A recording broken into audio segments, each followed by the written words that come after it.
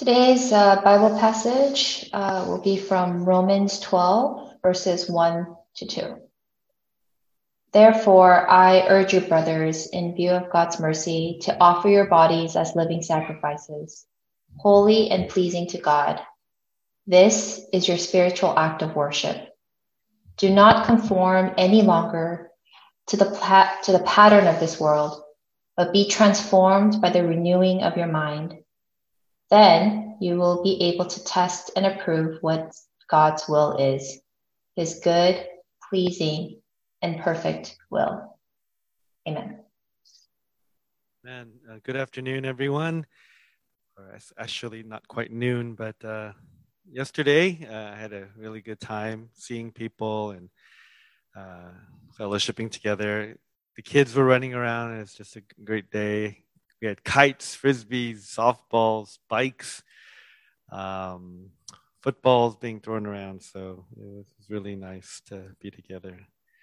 I'd like to us to embark on a new sermon series on the theme of forming good Christian habits. I was talking with another pastor a few weeks back, and he was telling me how he thinks people in his church need to relearn certain habits that have been forgotten or fallen by the wayside during the pandemic. Correspondingly, there are bad habits that we picked up in the same time frame that should be eliminated. What he said resonated with me, both on a personal and corporate level. Almost unavoidably, we've had to do things very differently for the past year plus. Of course, we're still in the throes of the pandemic, but there seems to be a general impression that there'll be a chance to resume life that approximates the pre-COVID times in the not too distant future. Naturally, we could just restart the things that we've done in the past. Surely some of the simpler habits can be easily resumed. But I was thinking that this may be an opportunity to frame new habits, to develop better ones, right? To initiate better perspectives and disciplines in order for us to have a more effective and consequential Christian life. It's with this in mind that I'd like to bring four messages from the 12th chapter of the Epistle to the Romans written by Apostle Paul. There are, of course, any number of habits that we could address, but here are the titles and verses from the chapter that I'd like us to examine and reflect upon for the next few weeks. So today, reforming our habits worship based on 1 and 2. And then reforming our habits interdependence. Then we'll talk about zeal, fervor, passion in what we do. And lastly, on June 6th, harmony. Whether with people who are in good standing with us or not so good standing. And then I also put in June 13th, we have our guest speaker, Reverend Frank Williams, which falls on the anniversary of the church. And then Pastor Johnny will hopefully, and Eunice will hopefully be in New York. And they'll be joining us in person for service. I think they'll be quarantining before that, but that's the plan. So looking forward to that time together.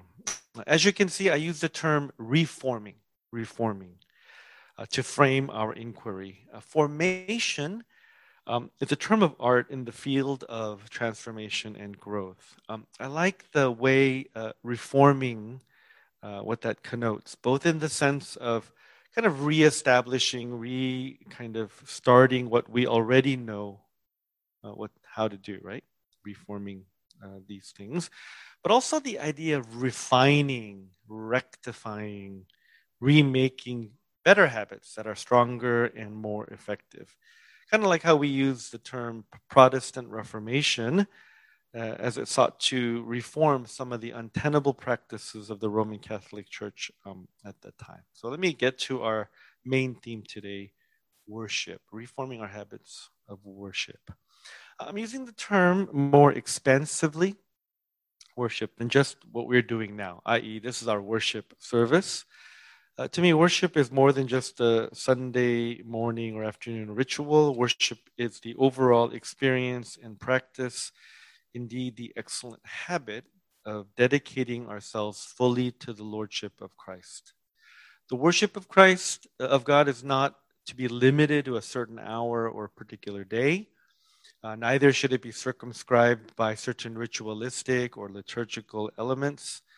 Worship is about devoting ourselves wholesale to the heart and purposes of God. Right? It's a life that pleases God 24/7, that seeks to please God 24/7. In a relational sense, worship is to honor God by communing with Him closely, to experience His presence, His voice, His promptings, His leading more frequently, more intensively, the longer we abide in Him. Now, I will mention here and there today, I think, aspects of our worship service experience. But again, I'm hoping to touch on more of a lifestyle, more of an approach to life rather than just a weekly event. So I came up with the theme of worship from what Paul says about offering ourselves as a living sacrifice. Right? That is our spiritual act of worship, right? So when we offer our bodies as living sacrifices, we're worshiping, according to verse 1. So for organizational purposes, I divided my message today into 3 sections, one devoted to kind of each part of our personalities, right? Trichotomous personality, engaging in the practice of worship. So a worship engagement, that's the kind of what I want to move forward with. First, with our bodies, right? We're told to offer our bodies as living sacrifices. In view of God's mercy, God's been merciful to us. He's forgiven us. He's given us His best, His all. And so in turn, we present everything, right? Our bodies to Him as a sacrifice. We belong to Him fully, completely. And then I want to say that we can worship through our soul, right? And soul has many definitions, but I'm going to stick with the mind aspect, right? And Paul says we have to renew our mind, to be transformed by the renewing of our mind. That's how we worship God. And then what I'm calling the spirit, right? And to me, that's a spiritual worship is how we, it's kind of synonymous or equivalent to worship, right? Spiritual walk with God is equivalent to worship of God. But here he says that we can test and approve, right, what God's will is, right? His holy, pleasing, and perfect will. So, using our worship in the Spirit as a confirmation of God's will. So those would be going to be my, things that I focus on within each category. Now, I do not think that the verses are clearly sectioned or delineated in this manner, body, soul, and spirit, but I wanted, and there's a lot of overlap, right? Paul says, presenting our bodies is a spiritual act of worship. But that's true in the human person as well, right? We have body, soul, and spirit, according to the trichotomous kind of model. But, my body affects my soul affects my spirit affects my body. They all kind of, work in tandem or in chaos, whatever it is. And so that kind of, that overlap, that it's not clear cut. But for our purposes, I just wanted to speak in that order. So neither do the categories themselves have a super clear linkage to the phrases used by Apostle Paul. I just wanted to make it memorable so that not only today, but down the road, you guys can think about how is, my habit of worship? Am I offering my body, right? Am I renewing my mind? Am I, following God's will? Right? So let's launch with this, then presenting our bodies as living sacrifices. And again, within each category, there's so many different directions, like almost limitless directions that you can go. So I want to focus on when we're talking about worshiping God through our body, right, through our bodies. I want to focus on reformulating the habit of good physical health. Okay, very simple. Yeah, I think good physical health contributes to good worship, right? God, Paul says, and the Word of God says that our bodies are temples of the Holy Spirit, right? Our bodies are to be holy. Our bodies are supposed to be dedicated to God. So if our body is unhealthy, if our bodies are messed up, that impacts worship, right? Like let's say we think of the physical temple in Jerusalem. If it was dilapidated, or if it was dangerous, or it was broken down, or if it was dirty and smelly, like when Jesus cleared out the temple, right? If there was wrong things going on there, right, that impacted worship, and that's my argument today, that if we don't form the habit, if we don't have a habit of being healthy physically, that can negatively impact or affect our worship of God overall. Right? And for example, let's say that you don't sleep much. Let's say you stay up for no good reason really late on Saturday night. It's very easy to have a unpleasant, right, Sunday experience. Right? It's really hard to concentrate on a long message, right? Or it's easy to be irritable and get annoyed with your kids or with other people. Your fatigue can wear on you so that you're less attentive to others, so that maybe you see someone who needs prayer or has something difficult going on, and you just completely blank, right? Because you're physically exhausted, or you're not physically fit. So I'm not saying that we should just develop the habit of good health. It's positive to feel better or to live longer or not be a burden on caregivers, but that as we worship, our bodies are optimally prepared. We're prepared vessels to express our best praise, right? To hear His voice clearly, to to dedicate ourselves to whatever service God calls us to render. Pastor Johnny went out to Thailand. He actually, got really physically fit, right? Lost weight, and he was looking really good, still is, and stuff. And he told me that he really thought about, he didn't want to be sent to the mission field and then have to come back because he was unhealthy. Like he had to go to too many doctor's appointments or that kind of stuff. So his mission service was, enhanced by physical healthiness, right? And I thought that was really cool. That for the sake of the gospel, he wanted to really be as strong and healthy when it's up to us. Then he could. I feel like for me, and maybe for you during the pandemic, I think I've developed some bad habits with respect to healthfulness, right? It could be overeating, guilty, right? Being too sedentary, guilty. Sleeping too late, reading unnecessary stuff, guilty. Just a number of choices that detract from being physically fit.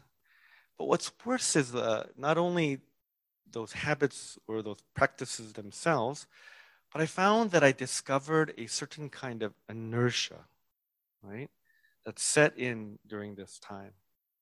Like, so even though let's say I had the time and theoretically the desire to like go out, be more active, be more healthy, or meet people, just do things that would improve my physical health, I just wanted to stay home. I just wanted to not be bothered.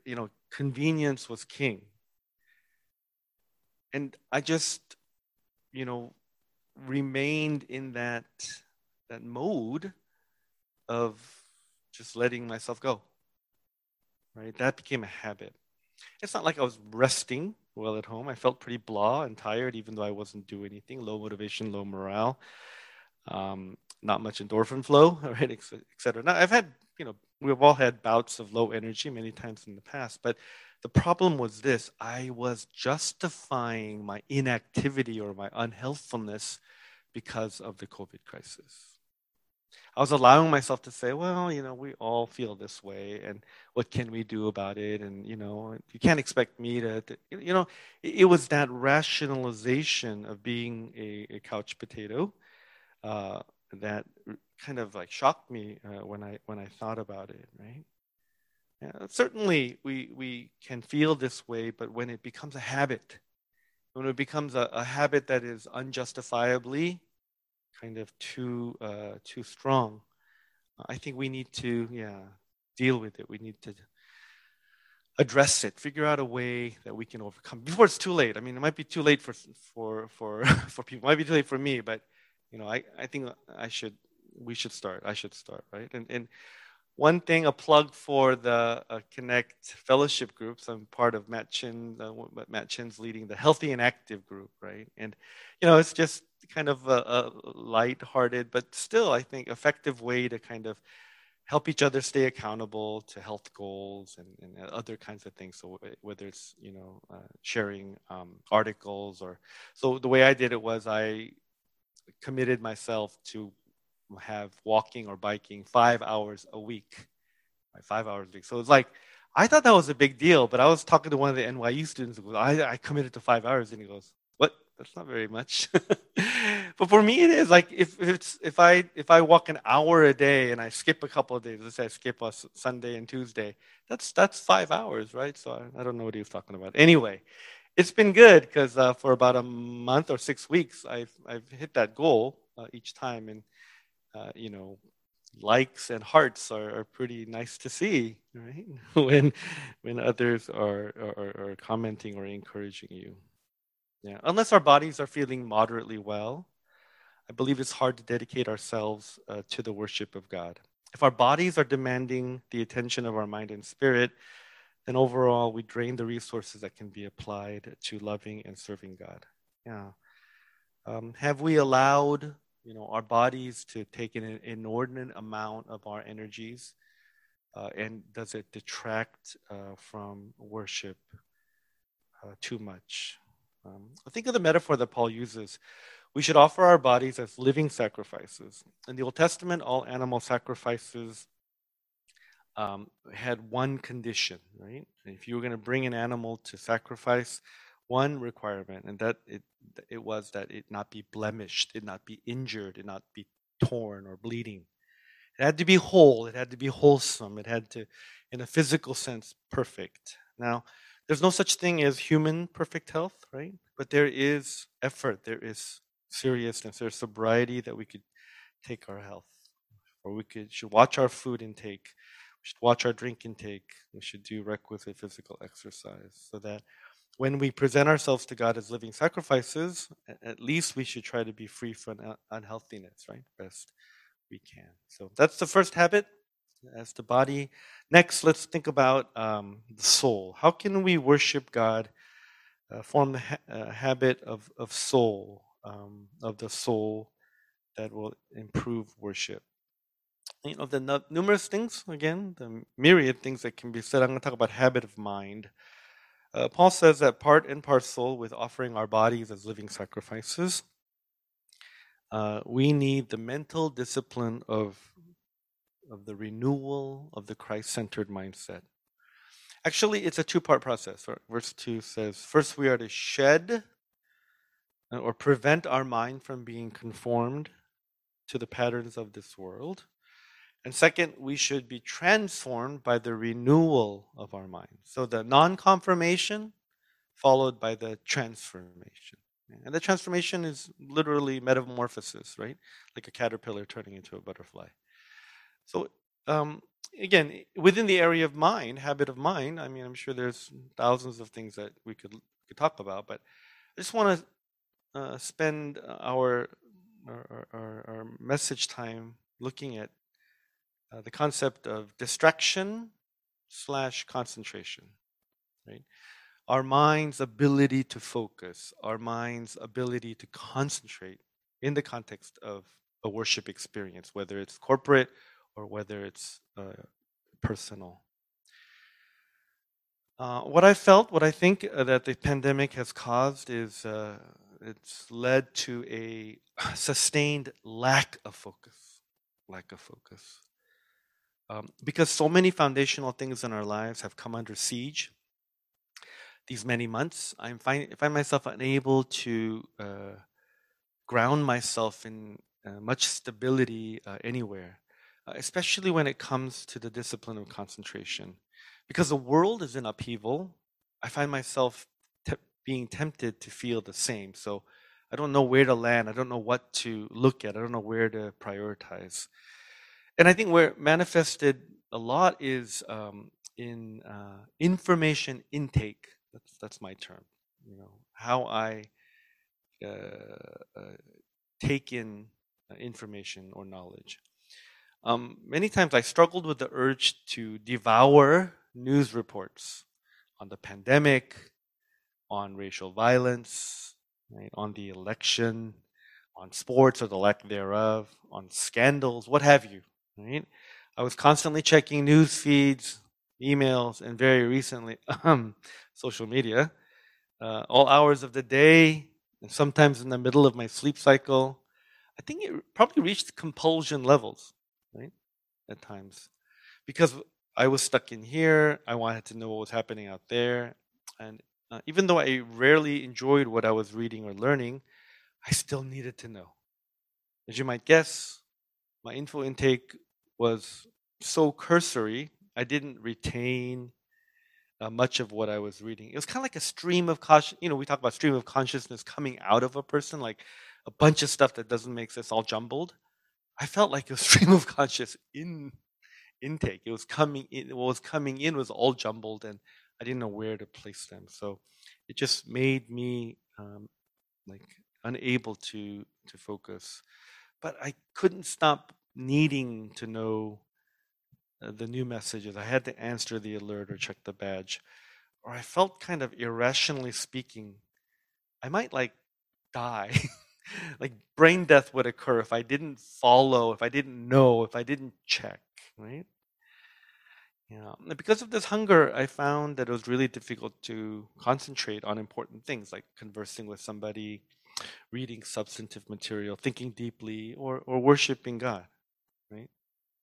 Yeah, even when I tried to worship God, focus on God, my brain had so many things going on that it really denigrated the experience. And the lasting impact was a loss of concentration, and the converse, being constantly and easily distracted. And I'm doing something and like I'll get lost. I'm talking about something and I lose my train of thought. Now, it might be the unprecedented events we went through, the technological advancement of accessibility, or cabin fever associated with lockdown. Whatever the cause, to me, the unfortunate casualty, is our individual and collective ability to concentrate and pay attention to what's in front of us and or what is important. And I think truly it does hinder our walk with God when we don't experience the delight and profundity of attentive abiding with God. This habit of worship, which should be beloved, it takes a big hit. It becomes routine. It becomes ritualistic, mindless, hollow, even. We go through the motions of worship, thinking we know, feeling like we've done our duty. We haven't really worshiped. We were just part of a worship time or a worship service. We barely participated, even in a passive sense. Like, right? We say, like, don't be passive, be active. But sometimes even below passive is like we're barely there, right? Our names are on the screen, or our body might be in that kind of situation, but we're not really there. We're checked out, right? All the more so in a virtual environment. It's like going through the motions of a marriage or friendship. Right? Legally, you're married, or Facebook status says that something is happening, but nothing really is. We hear, but we don't really listen. We speak, but we don't really mean what we say. We are attuned only to the tyranny of the urgent, of the up to date, of the attention grabbing. Right. So in the middle of devotion time, you hear an alert, you get pinged, and you feel the need to immediately respond to an email. An anxiety related to a deadline pops into our minds and steamrolls our study of God's word. We're praying for someone's request and then realize we haven't seen them in 6 months. And then we start thinking about, what is the new CDC, guidelines on mask wearing? How does that affect? And we just prayer is over. Um, and then there's been the unavoidable virtual nature of many of our gatherings, even Bible studies and worship service. I want to laud and appreciate everyone for sticking with digital worship service for so as long as we have. But I'm under no illusion that people are always rapt with attention throughout the entire service. I struggle with it myself, understandably, week in and week out. It's hard to focus on a talking head on a two-dimensional screen, a tiny Zoom box, right? But the medium is not the real problem in my view. It's this habit of distraction, habit of losing focus. Our minds are just in too many different places, and that takes away from the sustained attention needed for the worship of God. Yeah. So we're all Zoom fatigued, right? And there have been many necessary restrictions, but we still need, right? However we're doing it, whether in person or digitally, being together, we need to worship. We've got to figure out how to worship God the best we can. Maybe we need to come up with some digital ground rules, right, for ourselves. Pre-COVID, when you're with people, I think whether it's physical presence or whether there's pressure or guilt, or maybe even genuine interest, I found myself much more engaged than I am in a virtual realm. Yeah, I think the fact that we have the option of turning off our video in Zoom or Google Meeting, it's almost an invitation, a temptation to let our minds drift. Sometimes when I turn off the video, I multitask, right? I daydream. I basically do things off screen that maybe detract from what is being covered, the topic or the focus of the meeting itself. Now, I've attended a number of webinars that I really have a remote connection to. I just thought I would listen in kind of half-heartedly. But that habit of doing that, I think, sometimes bleeds over to occasions where I should be really giving my full attention to detailed concentration, right? So we have to figure out a way how, even if we're off screen, we can still be engaged, we can be productive, that our attention does not wander, right? Somehow we have to get our hearts to be tender, so tender to God's presence, so desirous of experiencing Him. So that, as the old hymn goes, that the things of this world will grow strangely dim in the light of His glory and grace. Right? That's worship. Right? Again, whether it's virtual, whether it's in person, whether it's alone, whether it's with a few people, whether it's a bunch of people, that's what our minds must want, love, and figure out how to constantly renew itself to that, right? So if the worldly pattern of going with the flow during the COVID era is to be pretty much checked out, not all there, not really paying attention, we have to choose nonconformity. We have to say, I'm not going to let that define the most important things in my life. We have to refuse to let that happen. We have to be transformed through renewal, through reformation. We have to do things differently so that as we come out of this pandemic, or even if we never quite do, we really are giving God His due honor through our soul.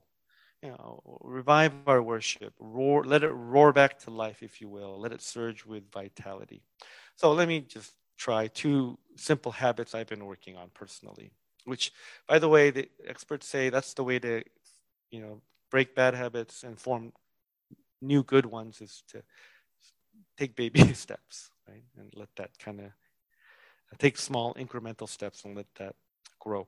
So the first has to do with information intake. I told you I felt that's a problematic area in my life. So I've been trying to limit when I can check for new information. So 9 a.m., noon, 3 p.m., 6 p.m., right? Whatever time I need during those hours to kind of respond to email or to check what's happening, get focused on the world. I've been doing that. I've been trying to let the in-between hours be more enjoyably or more importantly dedicated to things that are less kind of frazzled, less frenetic, and stuff. So more mind free.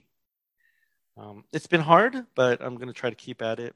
A friend said that as soon as he wakes up, before reading Apple News, he wants to read the good news. Right? So that's kind of the mindset, not letting it overwhelm me, but trying to keep it a little bit more organized. Second, I want to prepare better for worship, formal worship time, Sundays and otherwise.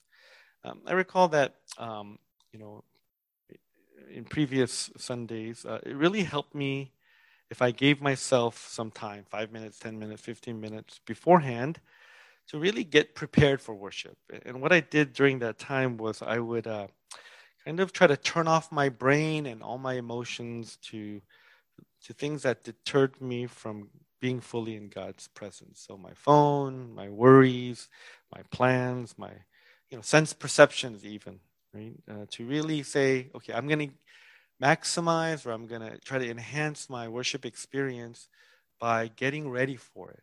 Right, I'm not just going to make it, just you know jump into it on that day, but I'm going to be ready so that when God gives me that hour or gives me that 10 minutes or gives me that half a day, it'll be more impactful. It'll be less disjointed. So just for me, 2 quick habits that I'm trying. What about you?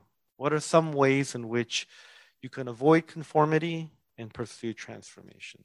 Okay, the last area of reformed habits of worship relates to our spirit, right? We've done body, we've done soul, and now spirit.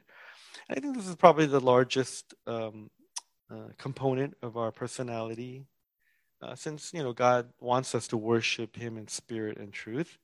But I'm going to stay close to the Romans text and talk about the discipline of discerning and confirming the will of God, His good, pleasing, and perfect will. And that's basically worship, isn't it? Yeah. A relational experience with God which fosters obedience to His will for us. Yeah. When we please God by learning His will and doing it, right? That is, what worship really is. It involves other aspects, but that's the bottom line. Right? Even if we go through all the motions of worship, the activities of worship, if my life doesn't obey God, is not aligned with God's will, that's just kind of like, some sort of experience. The fruit of worship is, obedience, knowing and doing God's will. Now, as Christians, we're often preoccupied with trying to find God's will for our lives. There's, of course, an overall will, or what they call a prevenient will, that's generally applicable to all Christians. Like, for example, rejoice always, pray without ceasing, give thanks in all circumstances, right? Paul says that this is the will of God for you in Christ Jesus. So all the time, that's, God's will for us. But sometimes there's a specific or particular will that God might reveal for us. And we all want to know that. We want to know the blueprint. We want to know what's happening tomorrow, in 6 months, in 5 years. We want a snapshot or more, a blueprint of how our life is going to turn out. Advanced knowledge, right, is so desirable for us. But I think what Romans 12 is saying is that unless we are willing to offer our bodies as living sacrifices, unless we are transformed by the renewing of our minds, God doesn't readily reveal His specific or personal will for us, right? Only when those things happen, only when we're worshiping God, in fact, it says, then you will be able to test and approve what God's holy and pleasing perfect will is. In other words, we won't really get to know God's will unless we are really willing to carry out God's will. Right? So if we're just doing it for knowledge's sake or for personal comfort or whatnot, then sometimes God will not respond, right?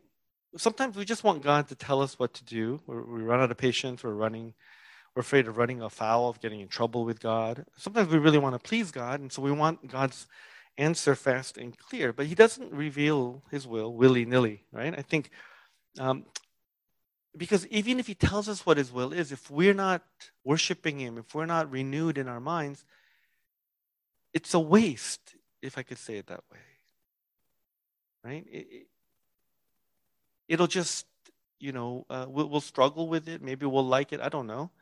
But it won't really be something that we embrace, something that we change our life to match, right? Knowing is one thing, obedience is another. So I think many times God waits until we're ready, until we have formed the habit of discerning and approving God's will by putting it into action.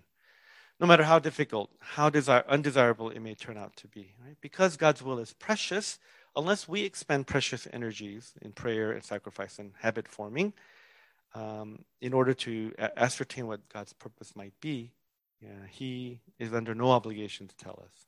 Somebody put it this way: full surrender precedes full revelation. So I think the habit that we want to break is wanting to know God's will without surrendering our will to Him first. I think that's a habit, right? Because it kind of fits in our way of kind of controlling our lives, right? We want God's will to be part of our choices, but we won't let it subsume our will, right? But in the act of worship, we got to constantly submit our wills to God's.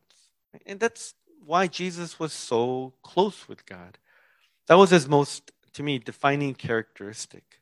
Epitomized in the prayer at the Garden of Gethsemane. Not my will, but yours be done. Right? That is worshiping in the Spirit to me. Jesus knew God's will because Jesus constantly emptied himself of his own will. And that's a very difficult habit to form.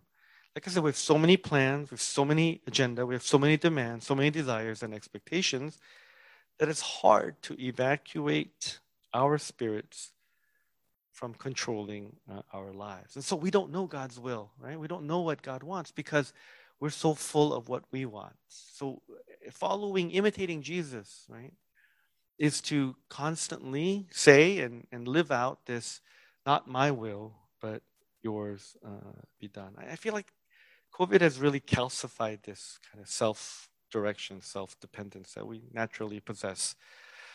Because the pandemic has proven that life can really change for the worse. Right? There really is an existential threat that could terminate our lives and dreams, even in safe and secure America. We realize that nothing is guaranteed. So there's limited time to achieve our goals or to experience what life has to offer. I know there's a statistic that says marriages and child rearing have demonstrably declined during the pandemic, but my observation is that people are more worried about finding a significant other or producing offspring because time might run out on us, right? We don't want to miss out. And these are valid concerns. I think that's great, but sometimes they lead us away from God's will. So God's will has to have the prominence. It has to control our will, if you know what I mean. So how do we get better? How do we develop the habit of discerning and applying God's will? No easy answers. None whatsoever. This is the way I've been thinking about it. That I want to identify God's will when I shouldn't say it this way.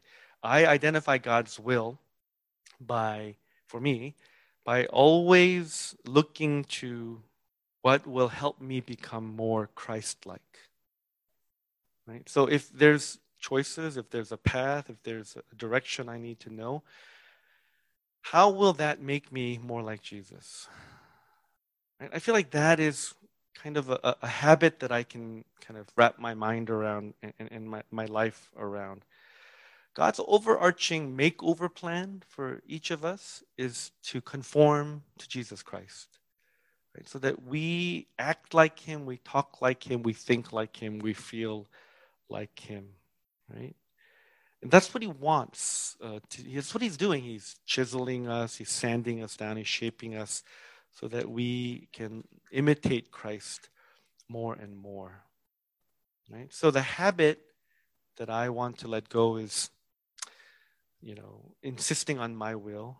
And the one that I want to develop is to imitate his will, right? Choosing things intentionally that make me more like Christ. So uh, this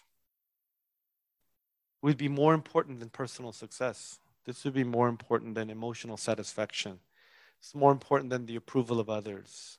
It's more important than being the most pragmatic, right? It's more important than being cool or radical or courageous. Does this path, does this behavior, does this whatever decision make me more like Christ? The Gospels are full of Jesus walking in worship with his Father, right? And so I pray that we'll spend time thinking, studying, incorporating his example for us. And we need to do it again and again and again and again, right? That's what habit forming is. I was listening to a YouTube thing about the neuroscience of habit forming and the difference between an explicit memory and an implicit memory, right? You use basal ganglia versus the hippocampus, right? And, um, so a habit is learned, repeated behavioral patterns to the point that it becomes unconscious or automatic, right? So, neurologically, when we keep doing a certain thing, right? When our neurons fire together, they wire together was another term that was used. So by continually doing the same thing, good thing, right? We can strengthen that neural path. We can strengthen that connection to the point that we don't even really have to be conscious or think about it. It's kind of like muscle memory is the analogy that I made. And so if we keep Jesus and his example, his power, his presence in our life, I think that the bad habit of insisting on my will hopefully recede, right, weaken, and the good habit of doing God's, of endorsing and following and obeying God's will, just like Jesus did, will grow more and more. Okay, we've tried to look at the three areas, right, and to try to give some ways in which we can really reform our habits. Let's take just a little bit of time to reflect and pray.